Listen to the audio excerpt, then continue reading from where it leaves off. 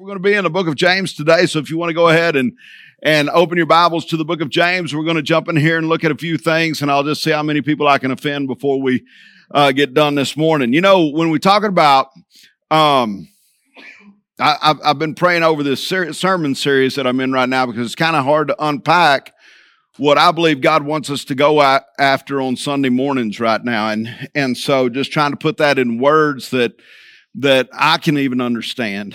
And we're talking about kingdom. We're talking about the importance of kingdom. And I started thinking about the transformation of our minds, the renewing of our minds, the Romans chapter 12, and thinking about how we renew our minds. We got to spend time in the Word of God to get the mind of Christ. It takes a long time to get the mind of Christ. We have our opinions, we have our thoughts, we look at God as this gracious God, as this merciful God, and He's all those things, but He's also a God of justice. He's a God who has an expectation of His people. He's a king who has a kingdom. And so as we look at these things and we try to unpack some of these things, what we're talking about today is going to track very closely to what I have coming for us on Sunday, and we're talking about missions. As I said this past week, missions isn't something we do, it's simply who we are. Everywhere that Jesus went was a mission. Every place his foot stepped was a possible mission. It's interesting. Well, I better be careful. Let's go to the Lord in word of prayer and let's get started. Dear Jesus, I thank you, Father, for what you've done here already. And I thank you, Father, that you are looking, Father, to make not just an appeal to us, but, Father, to transform us into your image, into what this world needs, because you created it for your purpose, and this world needs you. And so, Jesus, how can we best reflect that? How can we best take you into the world? What does that look like in me personally? What does that look like in us as the church, as men of God? Father, continue to grow us up and send us forth. In Jesus' name, amen.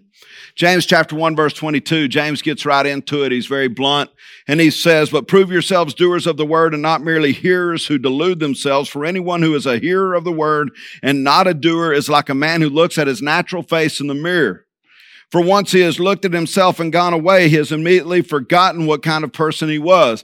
Now, it doesn't say he immediately forgot what he looked like. I wish it said that, because some of you just kind of, anyway. Y'all aren't tracking yet, are you? I mean, get some more coffee. We got a whole, Joshua gets here early in the morning to make y'all coffee because he loves you and he serves you and he wants you to wake up. All right, let's keep going. What kind of person he was, but one who looks intently at the perfect law, the law of liberty, and abides by it, not having become a forgetful hearer, but an effectual doer. This man will be blessed in all that he does. Now, I don't know about you, but as a man of God, I want to be blessed in all that I do. I talked about the Midas touch, 2-3 months ago. That's another God. That's another story.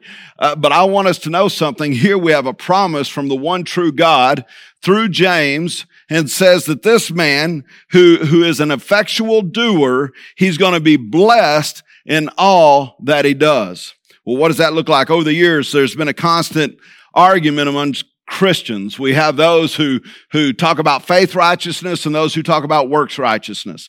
And what's happened is the great divide has happened right through those two theologies, if you will. Well, if you're too much works righteousness, then you'd be kind of like the Puritans, or even prior to the Puritans, many of the Germans who set out and embarked in works righteousness, believing that they could be saved through their works. And so then this Martin Luther was a big proponent and came in and pushed a lot, but he said, no, it happens through our faith. It's faith righteousness. First, we have faith in Jesus, and through our faith in Christ, that's where works come out. And so we talk about this all the time. It's not what I do that causes me to be saved, but because I am saved, it's why I do. That makes sense? It didn't to me, but I'm glad it did to you. But that's really how this is supposed to work. And so James is saying, look, our relationship with God propels us to be men of God. Our relationship with the vertical propels us to go and do what He's called us to do in this life. And in order for us to do that, we've got to have the mind of Christ. And many of us want the mind of Christ in an instant. We want it in a second. We want it at conversion. There is so much that happens at conversion, but Jesus says go and make disciples, meaning that we have to be discipled. We have to sit with him. We have to learn his mind, his love, his grace, his mercy, and how it all works. And that way we can go to work. That's how it works. So we love the grace message. This message has propelled us forward in truth. There's no doubt, total truth, that it's grace that we are saved, not of works. And some have taken it to the point of really a reckless liberty, a liberty that will never impact the culture because it looks too much like the culture. Do you hear that? So many times we take grace and it's become a reckless liberty in our life. So if I ask you some questions this morning, men, just some pertinent questions. One is, are you saved? We hear this all the time. Are you saved? Okay, well, yeah, I'm saved. I raised my hand. I said the prayer. I bowed my head. I gave my life to Christ at the age of 13 or 17 or 19 or whatever it is. Well, do people see that difference in you? You see, if we're not careful, we'll take the liberty of salvation. Because didn't the Apostle Paul, I've been confronted with this so many times. Didn't the Apostle Paul say a few things that make it a little bit difficult? I mean, the Apostle Paul said, all things I can do, but not all things are profitable for me to do. So we take these little statements, we take these small liberties, and if we're not careful, we just live out a liberty of complacency. And liberty with complacency is ineffectual for the kingdom of God. Man, it's quiet in here. You see, when we look like the culture, it becomes self-serving instead of self-giving, selflessness. It's about self-indulgence. It's about being hip. It's about being cool. It's the excuse, hey, look, we're being relevant after all. We look for big church and less obligation. Morality, values, and vision are more success-driven than faith-driven. In other words, we look in the mirror and we know that we are called to be different, to live life differently than the world, and invite and disciple the world into a place where they now can see themselves before our God. We too often look in the mirror and go back and do what we have always done. We slip back into culture and we find our impact is of little or no value. And what does Jesus, have you ever thought, what is Jesus' mission? I mean, if Jesus just summarized his mission, what is Jesus' mission? It's amazing to me because there's a handful of times that Jesus states his mission. I think we read right over it. I'm not going to tell you what it is. Let's keep going. Yeah, I can't tell you. His mission is to do the will of his Father. And the will of his Father was what? To preach the kingdom. And then he commands us to preach the kingdom. And many will say you preach louder through your actions than by your words. James 1:24, for once he has looked in himself and gone away, he has immediately forgotten what kind of person he was. In verse 27, to keep oneself unstained by the world. As Christian men, we should never forget that this new creation that has happened in Christ Jesus. When we come to Christ, we are made a new creation, but now we must be made disciples. It's time to grow up is what the Lord's telling us. It's what James is telling us. James is making this point. A disciple who forgets his call and his purpose in Christ is a person who possibly has even lost their faith. Now, before we cast stones too far, let's look at us for a moment. What would be the evidence in this life of our faith? What would be the fruit? And maybe we should say it this way. What does fruit look like in a man's life? Well, I can tell you some things that it isn't. A church or men that fuss and cuss at one another, not a lot of fruit comes from that. I still have trouble with red lights. I did get some guidance on that to put a scripture up and start memorizing scripture while you're stopped at a red light. It's helping me. A church or men that are in discord, that are split every other year, that can't speak truth into one another's life without becoming offended, well, that's not fruit. That's actually rotten fruit if it's anything. Men that are broken or broke in so many more ways than one. Life, there is no doubt, comes at us, and sometimes in waves, and sometimes those waves pick us up, and sometimes those waves pull us under, and sometimes life is just too much. But that's why men need men. We need brothers in Christ to come and pick us up. That's fruitful. A church that's full of dishonor instead of honor, that resembles more the culture instead of resembling more the kingdom of God. You know, many would say simply this, that Jesus came for the poor. You might ought to be careful with that. I'm going to go after this on Sunday, by the way, because on mission, we think, well, didn't Jesus say, but you were naked or I was naked and you clothed me. I was thirsty. You gave me drink. I was hungry. You gave me something to eat. I was a stranger and you invited me in. Didn't Jesus say all those things? Sounds like the church is supposed to be the greatest social service organization in the United States and around the world. That's not at all what it's supposed to be. Jesus said, the poor you'll always have with you. And many of us join civic clubs so that we can serve, Lions Club, Kiwanis Club, all kinds of things. And we join all these other social services that resemble the church. And if we're not careful, we'll have a church full of men who are just concerned about social services. That's not what we're called to, man. You're going to get a lot of this on Sunday. As a matter of fact, our mission is to know Jesus and set up his kingdom upon this earth.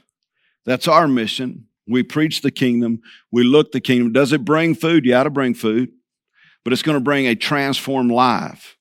That's what we're after. Is lives being transformed?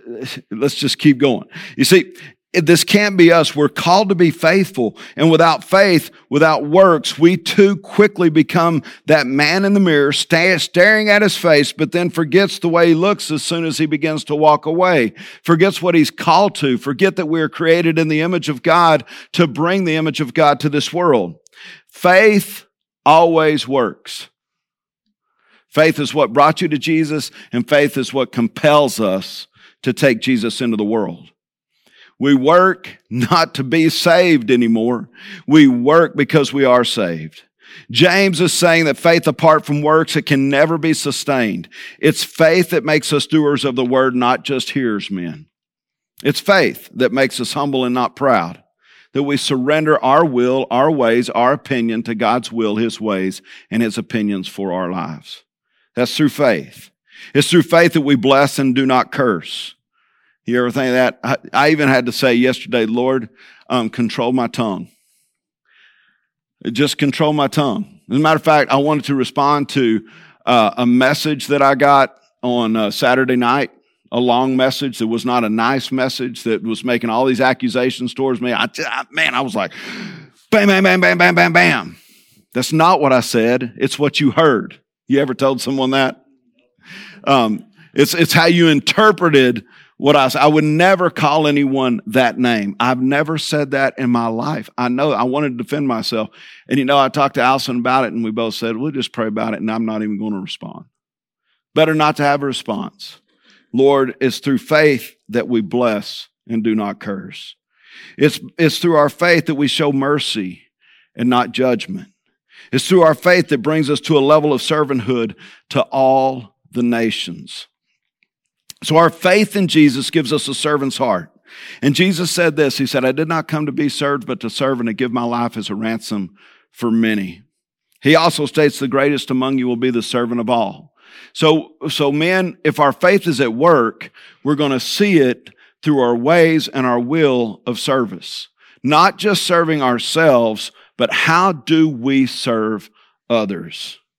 It's a sign of our faith. It's a sign of the fruit that God gives us to be and to become in our lives.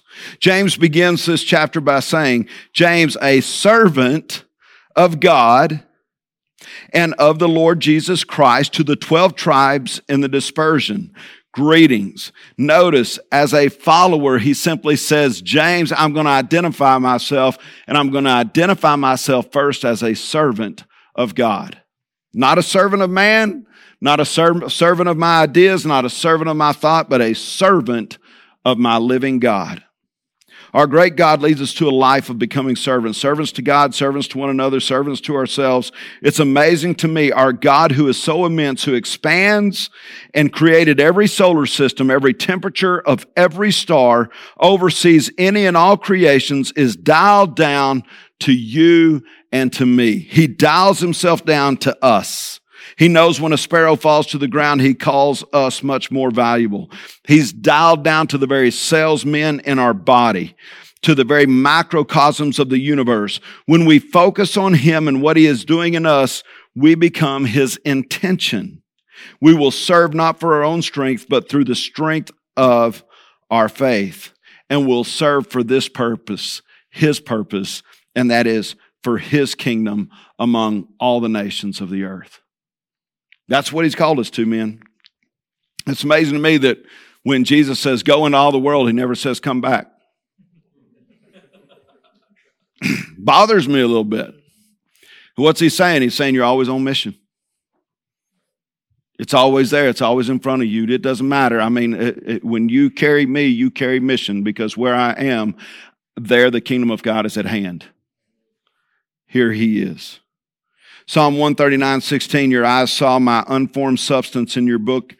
In your book were written, every one of them, the days that were formed for me, when as yet there was none of them. Now that sounds a little confusing, but what he's saying, he's dialed it down all the way to ourselves being there before we ever knew they'd come together. For his plan, for his purpose, for his kingdom good. So let me say this about just getting a short application for us, because there's a lot here. One of the things I would say is faithful servants will always find fulfillment in the kingdom of God.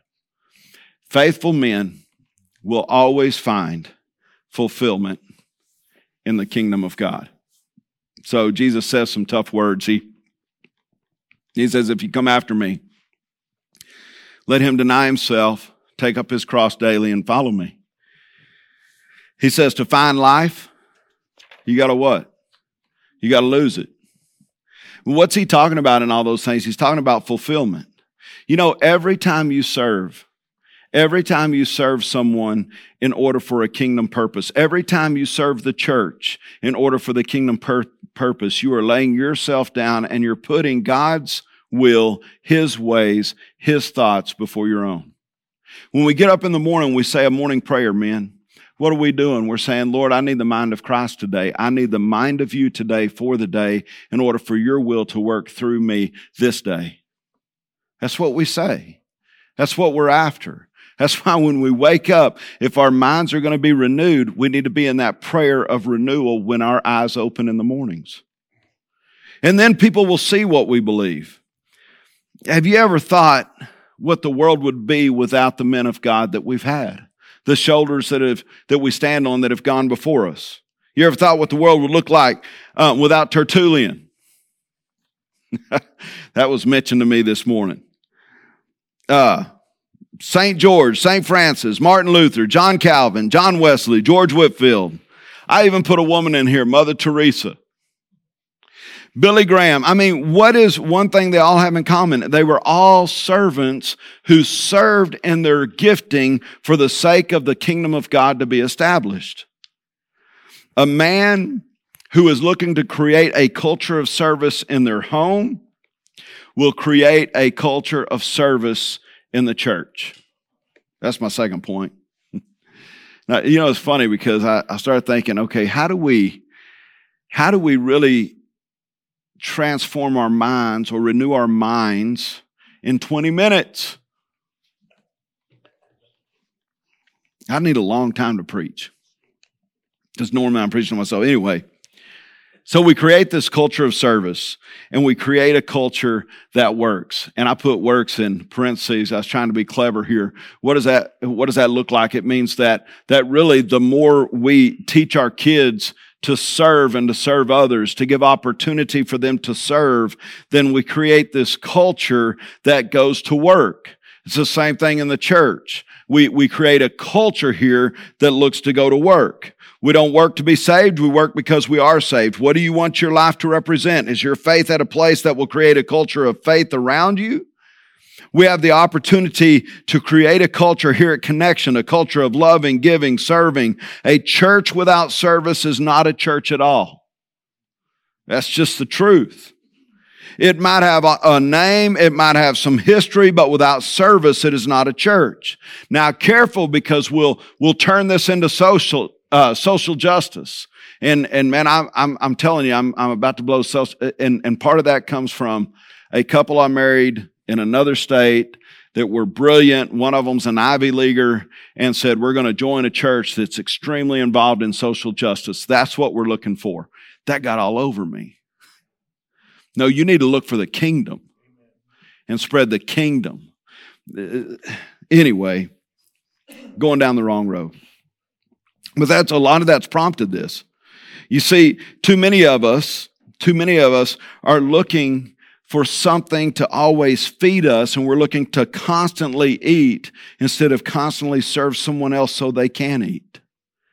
Now, that doesn't mean just going and handing someone a cloak or a coat or giving them a plate to eat for the day. No, you teach a man to fish, right?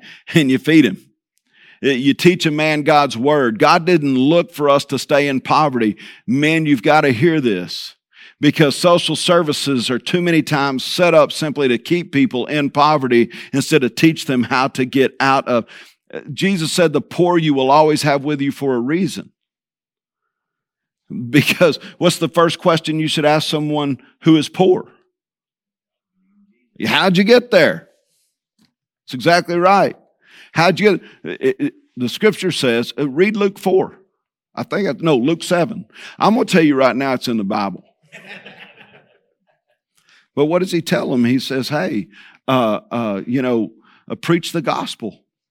When John the Baptist sends a letter to Jesus, he asks him a question. Hey, go and find out, is he the one, or should we be looking for another? When he's talking about a Messiah. And Jesus answered, he said, you go back and you tell John the Baptist a couple things. Tell them the blind see. In other words, I don't leave them in the state they're in because my kingdom is here. I'm not going to leave them there. The blind see. And he goes on, the lame are healed, the paralyzed walk. And then how does he end that? And the poor have the gospel preached to them. That's what we do with the poor, so that they don't stay poor. Poor in spirit and poor in this life. That God is a God of order, and he shows us how to orchestrate and order our lives through our faithful service to him and to others, how to orchestrate our life where our life is no longer about us. What's a poor concerned about? Me. Hard to serve when you're poor. Hard to give when you have nothing to give. Some want to choose to stay. I'm not saying everybody chooses to stay that way. I'm not saying that life is level and life is fair for all. There are those that, yes, definitely we've got to water. There are those that we have to feed. There are, but we're not here just for social services. Too many of us say something like, I've done my time, let someone else do it now. That doesn't encourage me. There are times to step down, but that's when we have discipled someone to take our place. That's when we know that we have equipped the saints for service. And then finally, lasting works of service are only those that are done in the eternal work of the Lord. So we can do things so people will pat us on the back. Hey, look at you. Look how great you are. Look how you've served. Look what you've given. Look how much you've given. And we can go down that road, and careful with that road, because the only thing that is lasting is that is done in the lasting Lord. And that's done out of faith and love. You know, when I think of Revelation 2, and I think of the church in Revelation 2, the church at Ephesus, he says, I know your deeds, your toil, your perseverance. You cannot tolerate evil men. You put to test those who call themselves apostles. They are not. You found them to be false, and you have persevered and endured for my name's sake and have not grown weary. But I have this against you. You've left your first love. He didn't say you lost him. He said you left him. The whole reason you're supposed to be doing what you're doing, you're not even doing it for him anymore. It's become about that's all we do, and there's no longer the faith in who we do it in and with and who called us to the church. So men, we have a great warning there. He says, I'll come and remove your lampstand. Your light, the light that shines for eternity. So we have a great responsibility to serve, because the greatest among us will be the servant of all. We know that there is a great responsibility to serve, but we serve not to get somewhere. It's because it's simply who we are. James 1:27, pure and undefiled religion in the sight of our God and Father is this, to visit orphans and widows in their distress and to keep oneself unstained by the world. So widows and orphans. Well, if you're out there serving them, Mother Teresa has a word for you. You know, I mean, if you're out there serving them, Jesus, this is what he's called us to. Why widows in their distress? Well, because a widow in his day and time had no way of making money. Women didn't have jobs. The husbands provided for them. So, yes, there are those that we take care of. Help them, orphans. It's amazing to me how many live through an orphaned heart. That maybe you didn't know your father, or maybe your father wasn't a father to you, or maybe, but we have the opportunity through the kingdom of God to show and share with others who the perfect father is. So he says, widows and orphans, there's pure, undefiled religion, and keep one's self unstained by the world. This world looks to stain us in so many ways, men, and we are called to keep oneself unstained by the world. Have a heart of service, a heart for the lost, the destitute, the underprivileged. That's okay. It's not always natural to serve, but it keeps us unstained by the world and in a position to serve. It doesn't mean we become some social club and we're cleaning the streets and looking and making and doing. No, what it means is that through our faith, we serve. And we serve God, we serve His kingdom, because the greatest thing we can give to others is Jesus. And if we can open their ears to hear His word, we can pierce their hearts with the power of the gospel. And there's our call. Father, thank you for this, your day. Father, may we preach the good news of the kingdom of God and His righteousness, and expect all these things. Father, I thank you for this time. Once again, I thank you for these men, and I pray as we go through these questions, you raise us up to be the men of God for the purpose of God. In your name, amen.